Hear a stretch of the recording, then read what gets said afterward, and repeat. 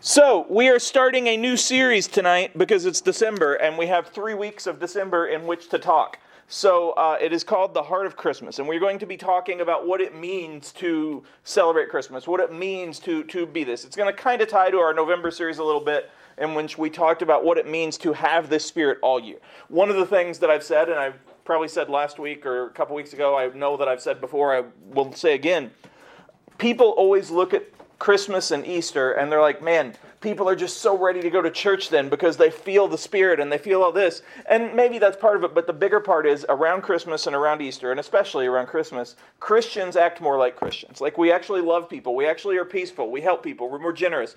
It's not to say that nobody is throughout the year, but it's like that time of year. It's like, oh, you got to have the Christmas spirit. And then January hits, and it's like, whatever. And so I want to talk about what that heart of Christmas really means. And so, to start with, we're going to go to a little before Christmas, but it's still kind of the Christmas story, and it's the prequel of that. This is from John 1 through 18. In the beginning, the Word already existed. The Word was with God, and the Word was God. He existed in the beginning with God. God created everything through Him, and nothing was created except through Him. The Word gave life to everything that was created, and His life brought light to everyone. The light shines in the darkness, and the darkness can never extinguish it. So I start here because this is also the origin story of Jesus a little bit. Obviously, we're going to do the Christmas story, and we're going to talk about the birth of Jesus on earth, but that is not where He started existing. That's just where human Jesus started existing. The godly form of Him existed forever. And so as we know, if you've heard about Jesus before, He is fully God and fully human all of the time. And so most of the time, we just assume, oh, well, He was born, and that's kind of where He came from, and He's part of God, and et cetera, et cetera. But He existed throughout all of time, just like God, because God has always existed, because God is one. And so it refers to Him in this passage as the Word, the capital W Word. And that is because He is the Word of God. Like, He is the actions. He is who we follow. His words are what matter to us. And that doesn't mean the rest of the Bible doesn't matter, because it does, but it's like Jesus is who we follow. He called us to be an example of Him. And so this says, even while He was on earth, He had already been here forever. I've heard it said, and there's no way to prove this or disprove this, but I've heard it said that any time in the Old Testament it talks about the Lord physically doing something, like physically walking through the garden or etc., that's Jesus. And so I don't know what He looked like. Maybe He looked kind of like He did as a human, although we don't fully know that anyway.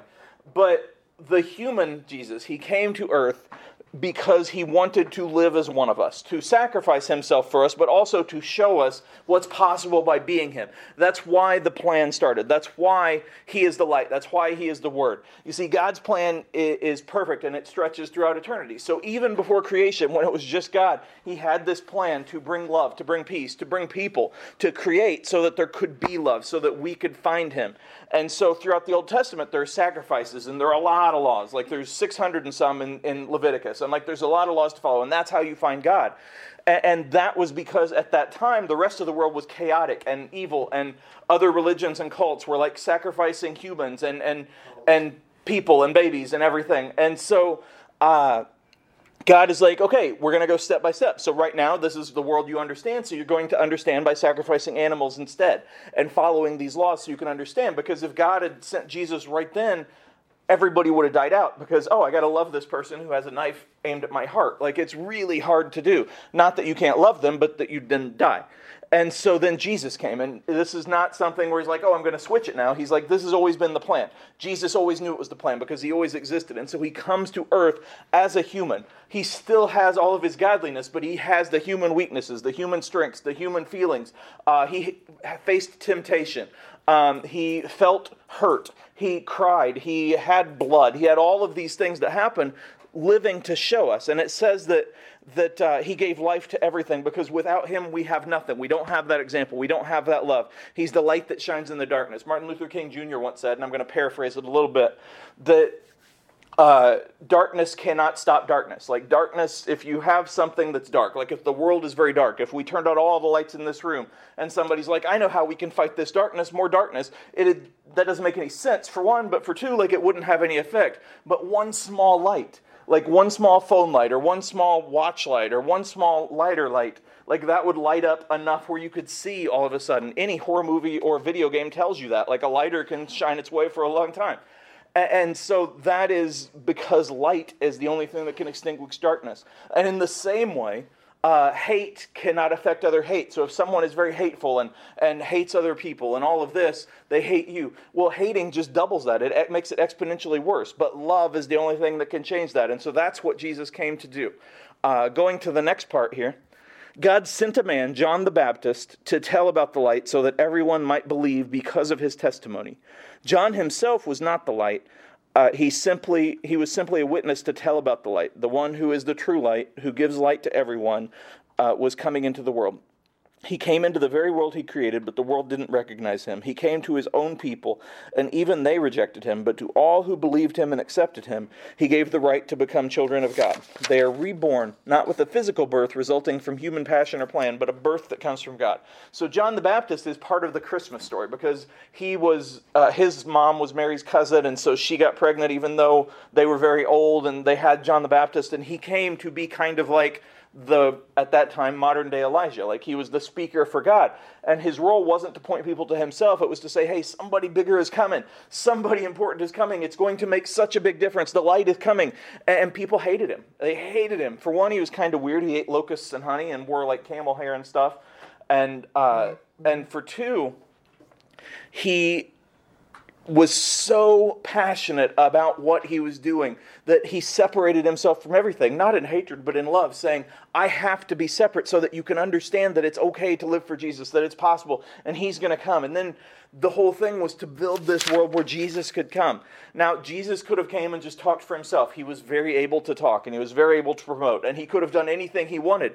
But for someone to come first was more important to the plan, because John the Baptist then had a role, and not just to bring Jesus into the equation, but to show, hey, other people can do this. Like, other people have a role. It's not just Jesus doing things.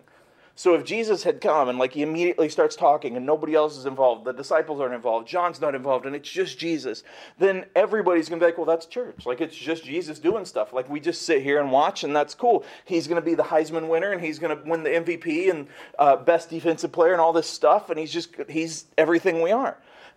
John the Baptist going before him, though, and John the Baptist baptizing him, though, shows, hey, people have a role here. Like, absolutely, Jesus can do it himself, but people have a role. We have a chance to talk, a chance to teach, a chance to help, a chance to be with him. And yeah, he's still the MVP, the real MVP, but we are the ones who get to be on the team with him. We get to look at him, and we get to be like him, and we get to be his example, and we get to be reborn, because everybody is born with bad nature. Like, all of us have temptation towards lying, towards stealing, towards hurting people, towards being selfish, towards getting what we want. All of us want things like that.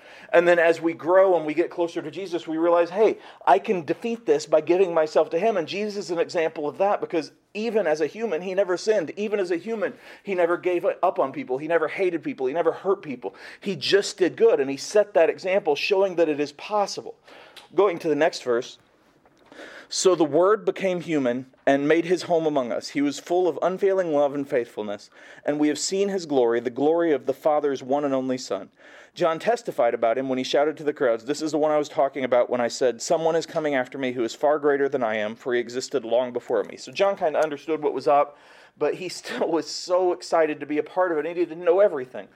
But it says basically that we know who God is because we see Jesus. We know what Christianity is because we see Jesus. We know what is possible because we've seen Jesus, because we know that he lived. We know that he existed. We know who he was. We know that he loved. We know all of this. And even though he was greater, even though he was perfect, even though he was holy, he still loved everybody. And it can't be ignored that all of his disciples kind of sucked sometimes. Like Judas betrayed him, obviously, and he still washed his feet. Peter betrayed him, and he forgave him. Everybody but John ran away from him when he was dying, and he still gave them the church. And so in the same way, we have all messed up. Every human ever has messed up and will mess up. But he has this unfailing love that we can never be separated from. We can never be separated from the love of Christ.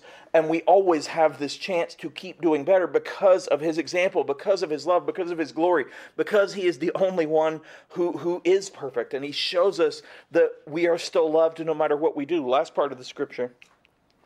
From his abundance we have all received one gracious blessing after another. For the law was given through Moses, but God's unfailing love and faithfulness came through Jesus Christ. No one has ever seen God, but the unique one, who is himself God, is near to the Father's heart. He has revealed God to us. He revealed God to us. Jesus showed us that there's a bigger plan. He showed us that there's something for us to do. He showed us that there's hope. He showed us that there's peace. He showed us that it's possible to love people that hate you. He showed us that it is possible to be better, to do more, to try more, to reach for something, to help people, to love people, to be different. He could have done this very differently. Maybe he would have gotten more people right away if he came to a rich family, like a Roman emperor or someone in Egypt who had a lot of power, like a pharaoh or something. And he came as the kid there. And he's like this rich kid who automatically has like everybody listening to him. They're like, oh man, that's the son of the pharaoh, or that's Julius Caesar's son. Like, we got to listen to him. He knows what he's talking about. Like, he's rich and he's powerful. And he could have done that. But because he came as a poor baby in a manger, like, we can all look and be like, oh, well, he understands what it's like to struggle. Like, he understands what it's like to be hated. He understands what it's like to be lost. He understands what it's like to have people turn from him. He understands what it's like to truly be human, because he's lived the hardest possible life and still shown love. And so we all see that in ourselves, in him. We see that there's hope. We see that there's a chance. We see that there's love. We see that there's hope. The point of this series is about the heart of Christmas. And everybody would say, well, the heart of Christmas is love, or the heart of Christmas is generosity, or gifts, or whatever. Some of you might say Santa Claus, but we'd all say the heart of Christmas is something that's good. Like, the heart of Christmas is having that spirit of goodwill, of peace, of whatever. And like I said, once December 31st hits, once January 1st hits, it's like, back to the world. Like, this is what we do. Like, I got to go about my business as usual, and people are in my way, and this sucks, and this is how it works, and oh man, I'm never going to feel this again. Oh wait, Christmas is back. I'm going to be good again. We have to do this all year. That doesn't mean you're going to be perfect all year, because you're not, but you have to have that heart all year, because Jesus had that heart all year. He had that heart all the time. And it's possible because we have help from the Holy Spirit. We have help from God. We have help from Jesus' example, and we have help from each other. You are not going to be perfect, but you are going to be loved, and you have the ability to love others. So as we go through this series, try to figure out what that heart means, what you can do to have that Christmas spirit all year, to have that heart all year, to be more and more like Jesus each day than you were the day before. And like I said, you're not going to be perfect, but you are going to be loved, and you are going to have hope. And as long as there is life, there is hope. And as long as there is hope, that's all that we can do, is to try our best to take that hope and to do everything we can to be like Jesus and show people who he is. And that's all I got.